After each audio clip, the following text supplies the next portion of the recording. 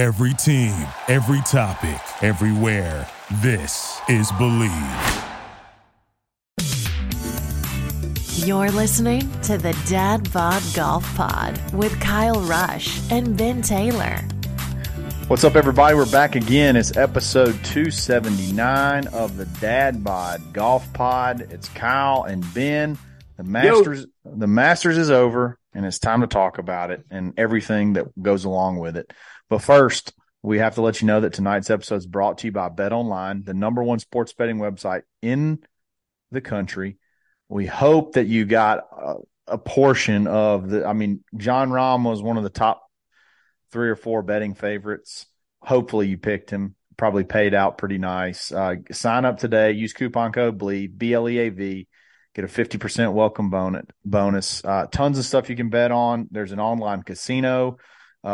Just tons of stuff you can have fun with. And the thing I like about it is it's not one of those like floating balances where like you just like you could just screw around and run up a huge bill.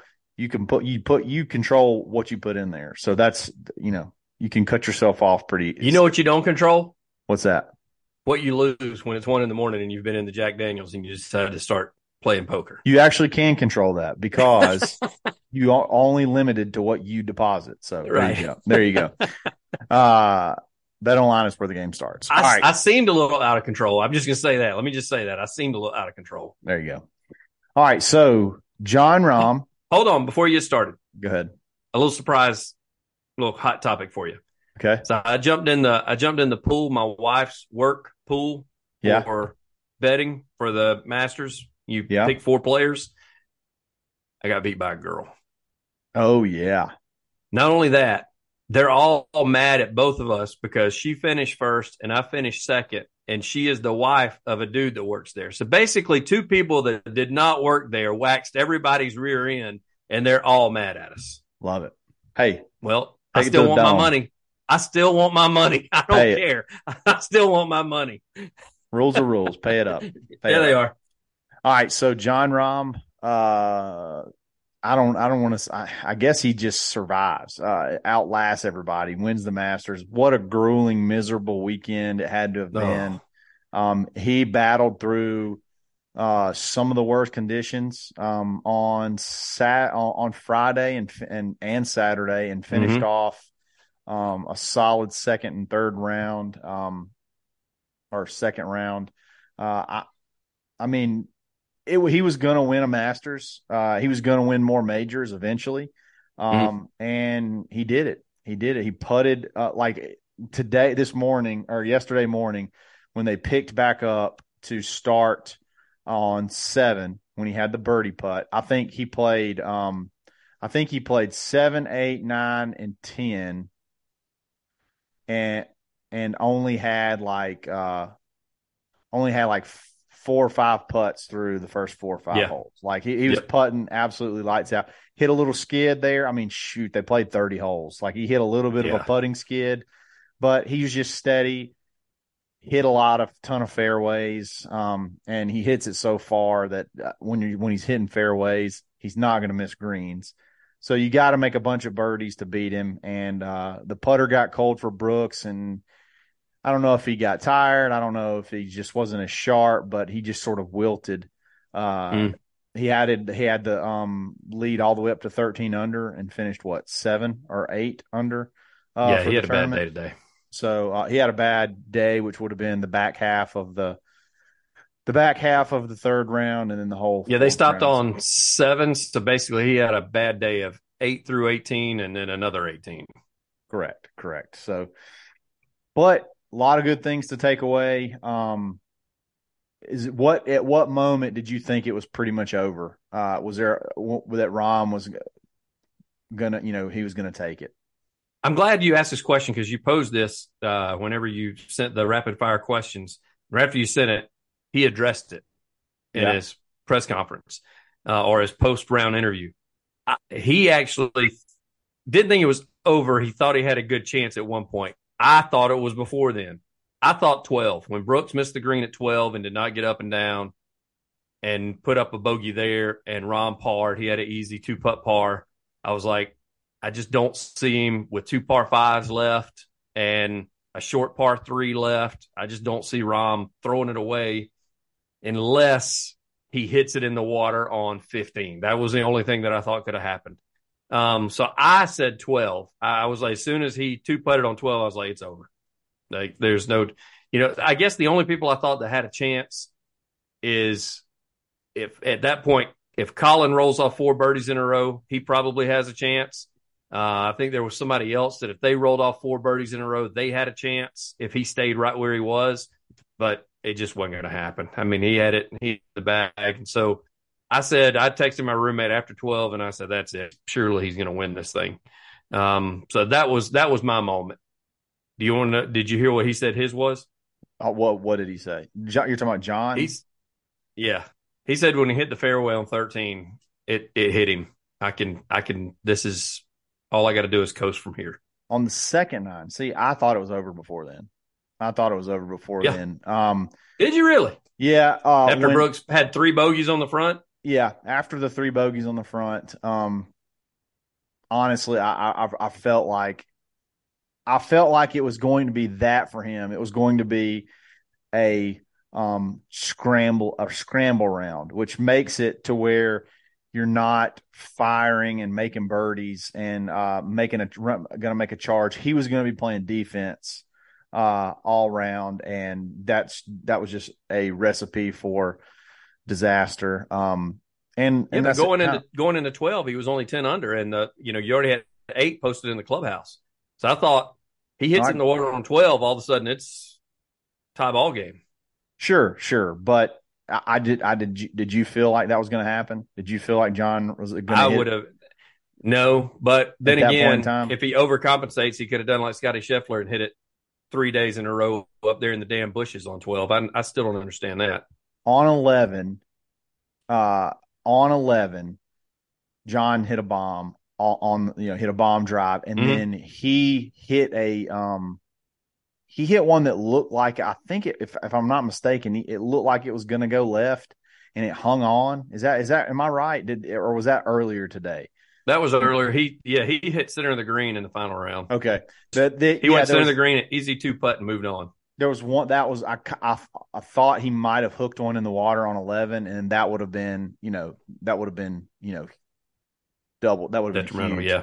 But I mean, Brooks was lucky to even be in it, if you really think about it, because earlier in the day on 15, when he played it the first time, he spun it off the green and it doesn't go in the water, and he chips up and makes an easy par. Like that could have easily been a double bogey, and then you're tied going into the second, teeing off the second round instead of having the lead. So I just didn't feel like Brooks had it. And you could kind of tell early it was going to be a struggle. It was going to be a struggle win if he won at all. And Rahm is just good. He's the best player in the world. So yeah, he proved it today. So I thought Brooks had a chance going back to when they first teed off. I don't know if you remember, Brooks hit it way left into hit the green. To fairway.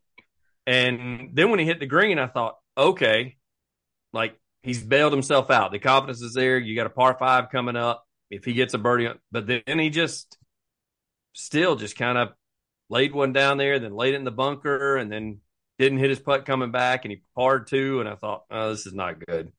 And then he hit a good drive, hit a wedge up, didn't make the putt, didn't even really scare it, and then Rahm pours the birdie in. That's honestly right then and there. I was like, I kind of felt it, but like when Rahm birdied 3 and he parred it, I was like, oh, this is.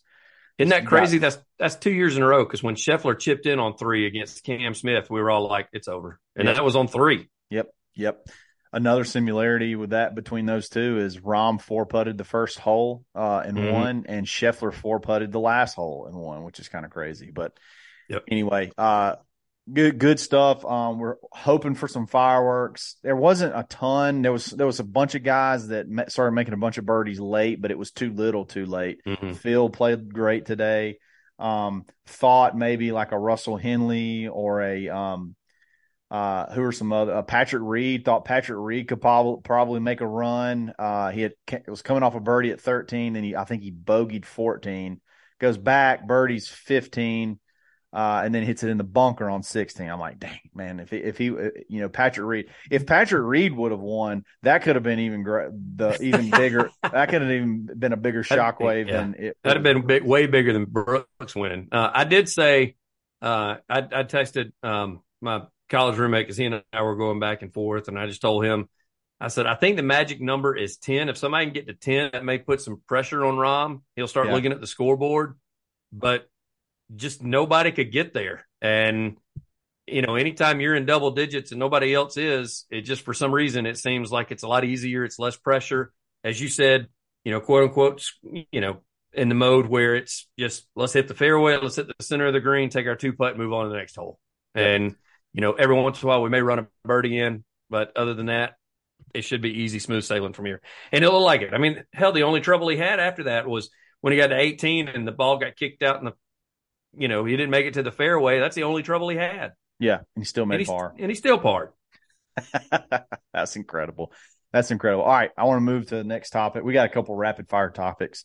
Live golf coverage. So that was the early talk. Would it be fair?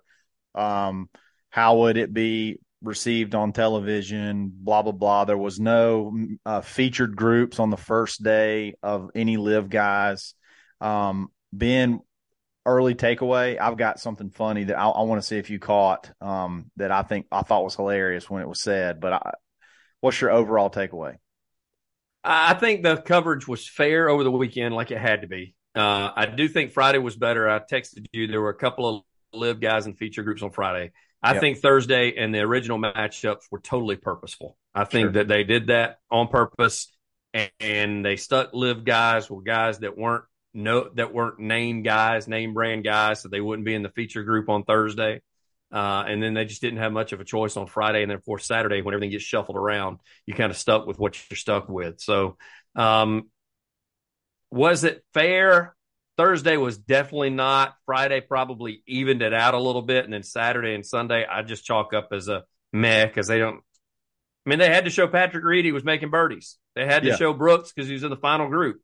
I didn't see DJ hit any. Of course, he did play out. He did start on the back nine on the final round. But I didn't see DJ hit anything today. Good.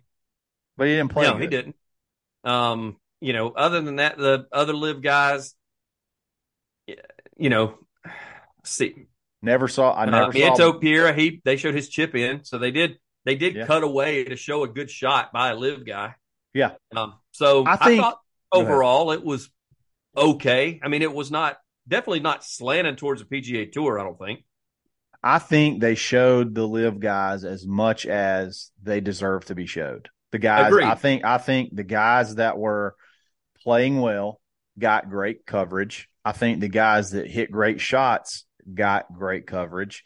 Guys like Bryson who go shoot 74 and go home. I didn't even know he was in the tournament. Never saw him hit a shot. Not one shot. DJ, never saw DJ hit a shot. I think DJ was right around even par. Heck, he may have been over par. I don't know for the tournament.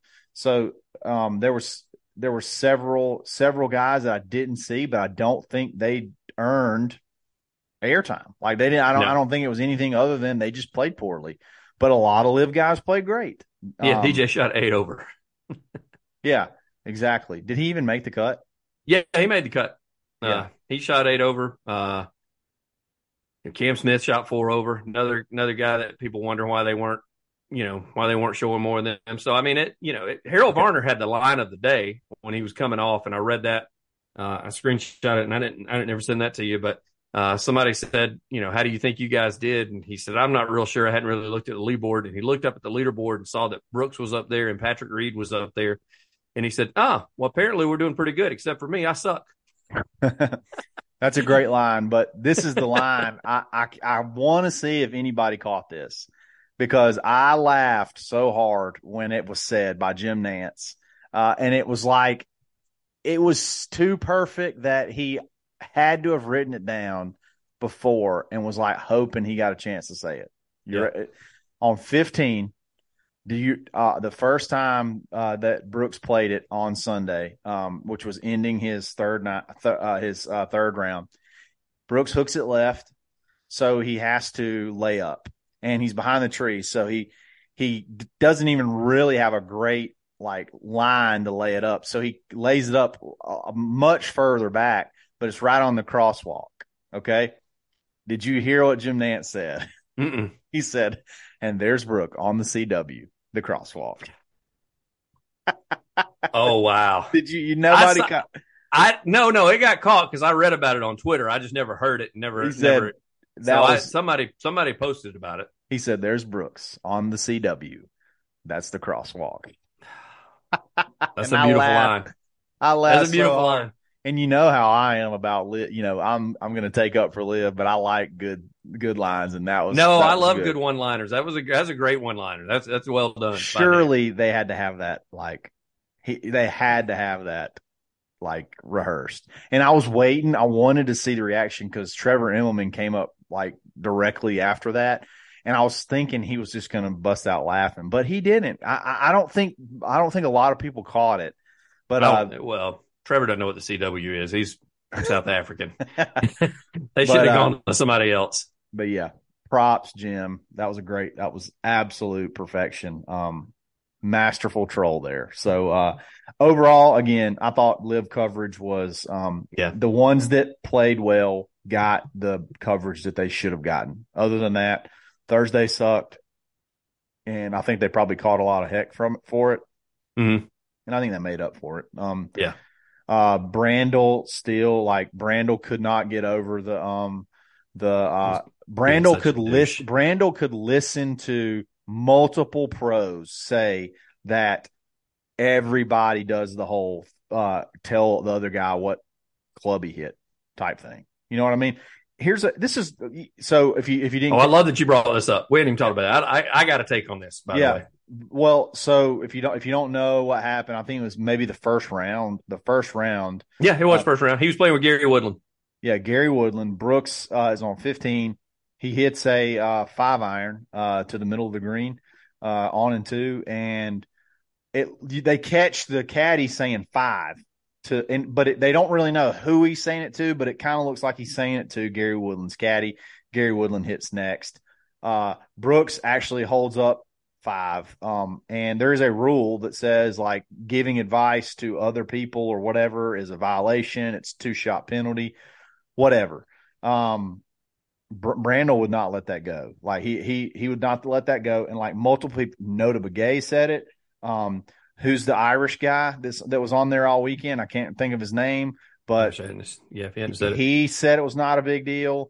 There was multiple guys that said we do this all the time. And then later, like if you listen to Brooks's post around press conference, they were talking about a certain hole, and it was when Brooks had like a really good drive and flew the green. What happened there? And he's like, well, I'm about a club longer with my irons than John, and I knew he hit a 7, so I was going to hit and it's like, well, wait a minute, how do we know that? How do you know that? Because this is clearly something that always happens. I'm sure there's probably some dudes that want to like hide the iron or like play tricks or whatever, but it doesn't seem like it's that big of a deal. No, you and I do it. I mean, whenever we play, we do it all the time. What'd you hit? Because I know that you're a couple of clubs ahead of me. I'm like, what'd you swing there? Yeah. And so that was that. First and foremost, Randall let it go because, as Brooks said, Gary is about a half a club to a club longer than Brooks. And Gary was 15 yards in front of Brooks. So there's no chance Gary's hitting a friggin' 5 right there. Like, I don't know. Number 2, a caddy chimed in. Now, they did not use this excuse and they didn't say it. Although I think that Gary's caddy alluded to it. They have 2 spotters on 15 and a spotter on 16. That is for the television coverage. And both of them, Brooks's caddy mouthed 5 and Brooks gave the 5 sign. And that's the thing is they said that they were talking to one of those spotters that was that they got a spotter that's up there in the landing area in case they go for it. And they got another spotter that's down there in the layup area if they're eating sand or lob or whatever they're hitting. So that's for TV purposes. So like for TV, for the TV, commentator can say he's hitting a 5-iron in there. You know what I mean? Like that's how they know Dottie. They're telling Dottie what club they're hitting. Like they tell Dottie what club they're hitting. So, and another thing, the angle they showed, neither Gary nor Gary's caddy were looking at him when they said it. Well, I think they probably were talking amongst each other because I think everybody does it. I don't think it's a deal. I don't think you really the rule states you can't ask for advice. I don't think they were asking for advice. Gary didn't look across the way and go, "Hey man, what'd you hit there? What should I hit here?" Yeah. Yeah. He didn't ask that. That's the rule. The rule isn't that if I hit it and I hit it bad, I turn around and look at you and go, "Man, that was a terrible 4-iron." And then you're like, "Oh, you hit a 4." Like, Well, here's another hit 6. thing. Here's another thing. And I thought Brandel did a terrible job explaining why this is a big deal. What if Gary takes that advice and it puts him right in the middle of the green, and that's something that he wouldn't have known, and then now they've got an unfair advantage moving forward, blah blah blah blah blah. Well, like what if they're coming off the green and he says, "What'd you hit back there?" Yeah, I hit a 5-iron, and he notes that, and then if he's in the same spot the next round, is that an unfair advantage? Like what? I mean, what are we talking about? Like it's just where does it stop? Because that's another thing. Is somebody brought up one of the caddies that I follow on Twitter. He said, "So what if he told him 5? Gary's a longer hitter than he is. So if Gary hits 5 right there, he probably parks it in the middle of that pond on 16." On 16, yeah. Like I think that the only reason Brandel was harping about this is because Brooks is a lip guy, and he could have won, and he thought he had a really good shot of winning. Yes, and he thought he had a good shot of winning, so he wanted to have a 2-stroke penalty. Exactly. Which makes you a huge bitch, by the way. Sorry, I just had to say that. if we want to win on technicalities and not just beating another guy, then you're a huge, you're a gaping one of those is what you are, Brandel. He blocked me on Twitter, by the way. Did he really? He still hadn't blocked me. So, and you didn't even cuss at him. That's what gets me. Yeah. Let me tell you something that looks so good, it'll make you want to cuss. You're just like, man, these are amazing. No, Bad Birdie Golf, guys, you got to check them out. Yes. Use your coupon code DAD15 and save 15% off. I have like 7 or 8 polos now, and I'm gonna. Yes, you do. 2 hats. I mean, I'm in love with this stuff. The material is phenomenal.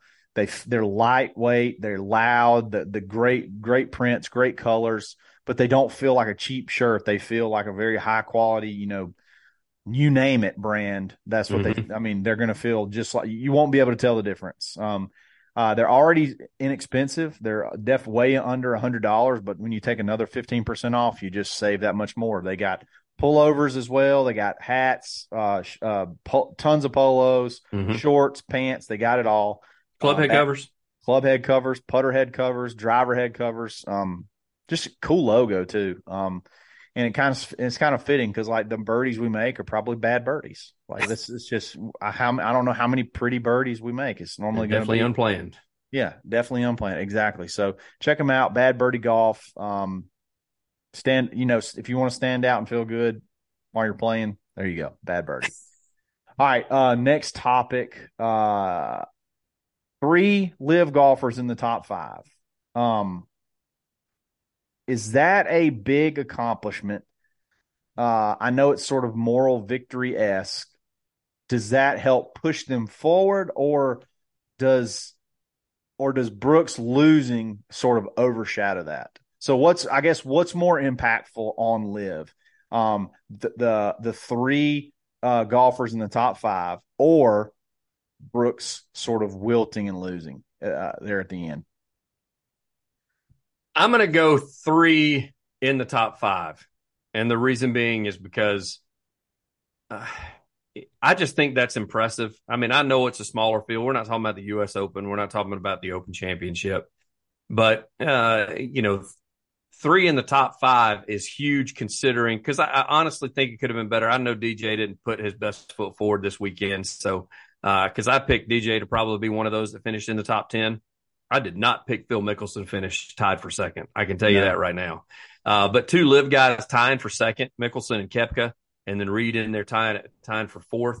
I just think that's big for their brand. I think that's big for them to, it's a reminder of those that haven't watched them this year is to maybe tune over. Yeah, they can still play. They can still go off their ball. And honestly, I mean, Kyle, I've been going back and forth with these people on Twitter today. I'm sick of the anti-lifts. Just be pro golf. I know we keep saying that, but it's just frustrating because you got to see the best guys in the world play today and play this weekend, not necessarily play today, but they got to play this weekend. And so this is just a gentle reminder that, 3 out of the top 5 guys being live guys that, hey, these guys can play. Maybe I flip over and watch a little bit of them. I mean, I think that's more of an issue on Liv's part to get rid of that shotgun start crap that they do and possibly, make it the everyday golf fan love it. And because I think they just got some changes they got to make on their broadcast. But I do think more than Brooks failing because he still finished second, I think it's more of a long – because, I mean, he lost to John Rahm, who's one of the hottest golfers on tour this year. So, I mean, at one point in time, Rahm had won 5 out of his last 7 tournaments dating back to last year. I don't think it was necessarily as much of a meltdown as much as it was, Rahm just hung in there and stayed steady the entire time. And Brooks had a bad day and ended up faltering because at the end of the day, Phil had a good day. Right. And Reed had a good day. In a vacuum, I agree with you. I agree with you in a vacuum. But perception-wise, I think the Brooks thing way far overshadows the 3 guys in the top 5 than just them being in the top 5. I think from a perception standpoint, and this is kind of goes into the another topic that I want to talk about. 54 holes. They're not as sharp. They can't push forward and win a major even when they have the lead. They're not used to playing 72 holes, blah, blah, blah, blah, blah. This is an indictment on that. I think that from a perception standpoint, the way it went down will overshadow the fact that 3 guys on a tour beat the crap out of a ton of PGA Tour guys that are laughed at, that are mocked by golf media, that are mocked by old man, Puritan golf guy. I mean, you get what I'm saying? Like that they're and they came in and they took care of business. And a lot of dudes played well. A lot of guys played well, not just those 3. So Cam Smith played well. He couldn't quite get it going. The conditions were tough. But I just think unfortunately, I think the way that Brooks sort of, I'm just going to say wilted. I mean, the way he kind of lost it there, I think will overshadow how well those dudes played. Unfortunately. See, I don't buy into the whole 54 hole thing because Phil Mickelson's 52 years old and he did just fine today. Fat Prick Reed is not in the best shape in the world and he did just fine today. So clearly, I mean, they weren't too tired. I don't know that, if fatigue had anything to do with Brooks. I don't think it's because of 54 holes. I think it was because he played 10 holes this morning and then turned around and played 18 again this afternoon. So maybe 28 holes in one day had something to do with him.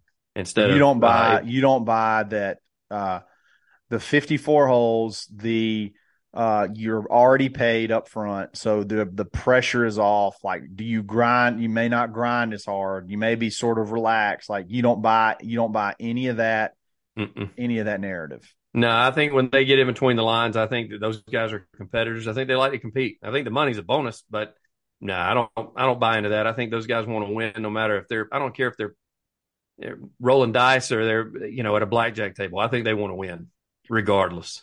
Sure. I just until one of them does it though, I agree. This is going to be a question. And I mean, it's gotta do something to your, at least maybe like your mental sharpness. You're not playing in the players. You're not playing in like the Arnold Palmer, and you're not playing in these big events all year with the best players in the world trying to go out there and, knock each other off. And it's sort of like a party. You're sort of a relaxed, atmosphere at Live. I mean, it's not super uptight, and it's not. I don't feel like it's super, out there grinding. I mean, surely it has to have some sort of effect, like maybe some sort of effect. Oh, I think it has some sort of, yeah. When you get in that moment, you don't. The only way you can like the only way you can be able to handle those type of moments is if you're in them a lot. Yeah. Like Live sort of completely removes that to where you only have 4 times a year essentially, where you're in that moment, in those type of moments. So I don't know. I feel like it's got to affect some aspect of it, from maybe if it's just mentally, being able to handle the pressure, or being able to, I don't even really know. Like, just being able the best thing you said was them being able to remain sharp. Because I think the one thing that I think we can all agree with Liv is these guys are very regimented. They're very OCD. You see their routines that they do whenever they go to the course. They hit the same damn clubs in warm up. They have the same putting routine over and over. They have the same bunker routine when they're warming up. So the fact that they are doing that once every 4 weeks, or then they do it 2 weeks in a row, and then they take 4 weeks off, and then go 3 weeks in a row, and then they take a month and a half off. I think the sharpness, that's one of the first things you said. I think that's probably the key to it. I think that it's tough for them to maintain that concentration sharp. Because think about it, Kyle. If you and if we were playing on that tour and we had, 5 weeks off, one of those weeks you're going to spend time with family. I mean, you may pick up a club, but you're probably not going to be grinding out there on the range and, sitting on the putting green and treating it, because you got 4 other weeks to prepare before the next tournament. So you're going to take some time, let your body heal, that kind of stuff. And not that PGA Tour players don't do that, but PGA Tour players may take 2 weeks off at max. A lot of time. I mean, during the season, if that, and that's just because they've been grinding for 5 weeks in a row, and then they may take 2 off, leading into, say, a major or something like that. So I think the sharpness and consistency, if there's anything, if you're at the end of this season, if you're DJ and you're Brooks and those guys, you probably go to Live and say, hey, we need to get something a little more regimented. Like, I understand that y'all don't want to compete against majors and you don't want to compete against the Arnold Palmer or the players, but this going 6 weeks between tournaments is not going to bode well for us if we want to play in majors. Well, true, but I think they got to do some of that so they can go play in like on Asian Tour events and get world ranking points. Right. So, right. I mean, I don't know. I wonder how mentally sharp you can be when you got to hit those pressure putts, because I just don't feel like you have that feel on the Live Tour right now. I don't think Brooks, that's what I don't think Brooks putted well at all. And I don't think that's what the Live Tour is like. I don't think that's the way it's built. I think it's supposed to be, a more fun, lean on your, the team aspect. Right. And so I don't know, until somebody wins one, this is going to be the narrative. And the Brooks deal, this was the first time that someone's been really in contention. I mean, Brooks is the first Live guy to actually have a lead in a major. So, it's going to be a talking point moving forward. So, and I think that's going to overshadow the fact that 3 dudes finish in the top 5. So, unfortunately, but that's just me. Last thing, talk about really quick, Tiger Woods withdraws. I did not know. I was very concerned for some videos that I saw. There was a video of right before they blew the whistle where he looked like his leg could break off, like the way he was scared to step because it hurt so bad. But then I come to find out that it's plantar fasciitis in that same foot, which has nothing to do with his actual leg. It's more like a tendonitis in his whatever the plantar is. I guess it's your foot. Have you ever had it? Have you ever had it? I've never had it. It hurts terrible. Have you ever known a person that had it? The only person. No, I've never known someone a buddy of mine personally that's had it. A buddy of mine that plays with us, he had it a couple of years ago, and he had it in the same foot as Tiger. He had it in the right foot. Let me tell you something. He limped he said it hurt like really bad. Yeah. Like he didn't even have his leg crushed. So I couldn't imagine having it on top of that. In that same foot, on top of having a leg that's got pins and needles and rods and everything else in it. So yeah. And this guy's like a tough guy. Like he's somebody that he doesn't really complain about, injuries or, a nagging back or something like that, or like his knee hurting if he turns a certain way. He literally was walking like Tiger was walking, and like towards the end of one of our rounds, and then he didn't play for another 3 weeks because he was one of the guys that like played with us like every Sunday afternoon. He played with us, and he said it hurt. And even when he came back and started play, he still limped around a little bit. And then that's playing 18 holes on a Sunday. That's not playing 18, 18, 18, and 18 in a row. So I couldn't imagine how hard it was for him to do. So those that are, wonder, well, what is plantar fascia? And I think there's different degrees of it, but I'm telling you, the only person I've ever seen that had it real bad, I wouldn't wish it on your foot. It's in the bottom of your foot. It's not in your leg. Bottom of your foot, and you actually, when you get it tested, it goes through the bottom and up through the heel. A lot of people think that they've torn their Achilles. That's how bad it is.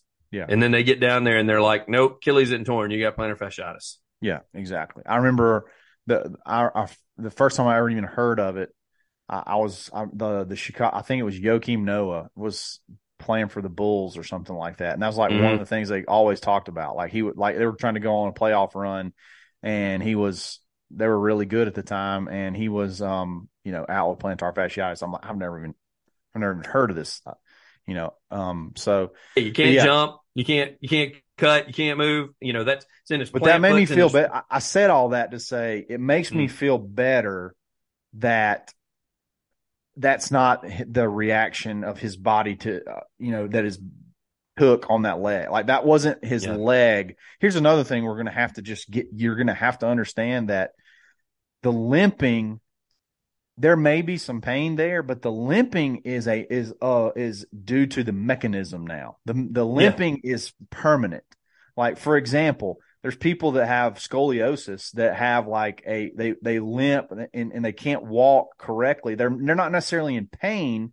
That's just the way the mechanism of their body is. It makes them walk with a limp or have issues that way. He's going to always limp like forever. That doesn't mean that he's in pain all the time. Now, I'm sure it's uncomfortable, but I don't think that if you're in – I'm trying to sum this up in that I don't think that if you're in so much pain, if the pain causes you to limp and it's like he's not going to play. Like you can't play. Nope. You can't walk and play.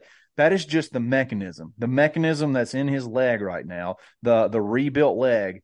I don't know if it's a little bit shorter. I don't know if it doesn't flex all the way like when he's walking, like because of it's been rebuilt. It's going to make him limp. Like it's just going to make him limp. And if he was in pain, if the pain caused the limp, there's no way he could play because he limps every step. So that would mean that he's having to walk 72 holes whenever he plays and not counting all the practice rounds and pro-ams and things like that. Like there's just no way you could do that with a pain that causes you to limp. So that I feel better about the chances that he could still continue to play for a little bit because it was considered plantar fasciitis and not like a strain or something to do with the actual leg. Did that make any sense? At the end of the day, he's been doing this for over a year. This may be just his natural walk. That may be the only way he knows how to walk now. I mean, this may be a habit forming. Yeah. And that's why it does. And can you imagine if you had that rebuilt leg? Can you imagine like if a mosquito bit you on your leg and you felt pain, you'd be like, oh crap, what now? Like you'd constantly be wondering what's going on with that leg. And he probably was walking gingerly. He was probably walking gingerly because of how wet it was. Like, what if I slip? But like he got 1 foot in the bunker and 1 foot out on 18. And I thought he was going to break everybody's like, oh my God, this is where it happens. And he kept going. Like, he kept going. Yeah. Like, I wouldn't think you could even do that if you're, in that much pain that you limp every step. But regardless, I'm optimistic because of it being plantar fasciitis and not just his leg was hurting. Because if that's the real diagnosis, he's very private. That may be something just thrown out there to make us quit asking questions. I don't know. The way that he was walking, and it seemed like it hurt for his foot. Like it was like he had I don't know, like he was stepping on something hot. You know what I mean? Like he was really worried of putting pressure on his foot. I believe it. I do believe that it's something to do with some type of plantar fasciitis or tendonitis in his foot. It did not. I don't know. It just didn't seem like a leg thing to me. I could be totally wrong. He may never play again, but I'm optimistic. I'm optimistic based off. No, I agree with you. I completely agree with that. So, anyways, y'all have a great week. We'll talk again soon. There's some stuff, some stories that came out of the Masters that we want to talk about that weren't necessarily golf related, and just see what we think, what y'all think about it, what we think about it, and we'll talk about that a little bit later. So, happy Monday after the Masters. Hope y'all enjoyed it. Hope you had a great Easter. Hope you just had a great weekend in general, and let's have a great week. So, episode 279 of the Dad Bod Golf Pod. We're always stroking. You've been listening to the Dad Bod Golf Pod. Always stroking. Thank you for listening to Believe. You can show support to your host by subscribing to the show and giving us a 5-star rating on your preferred platform. Check us out at Believe.com and search for BLEAV on YouTube.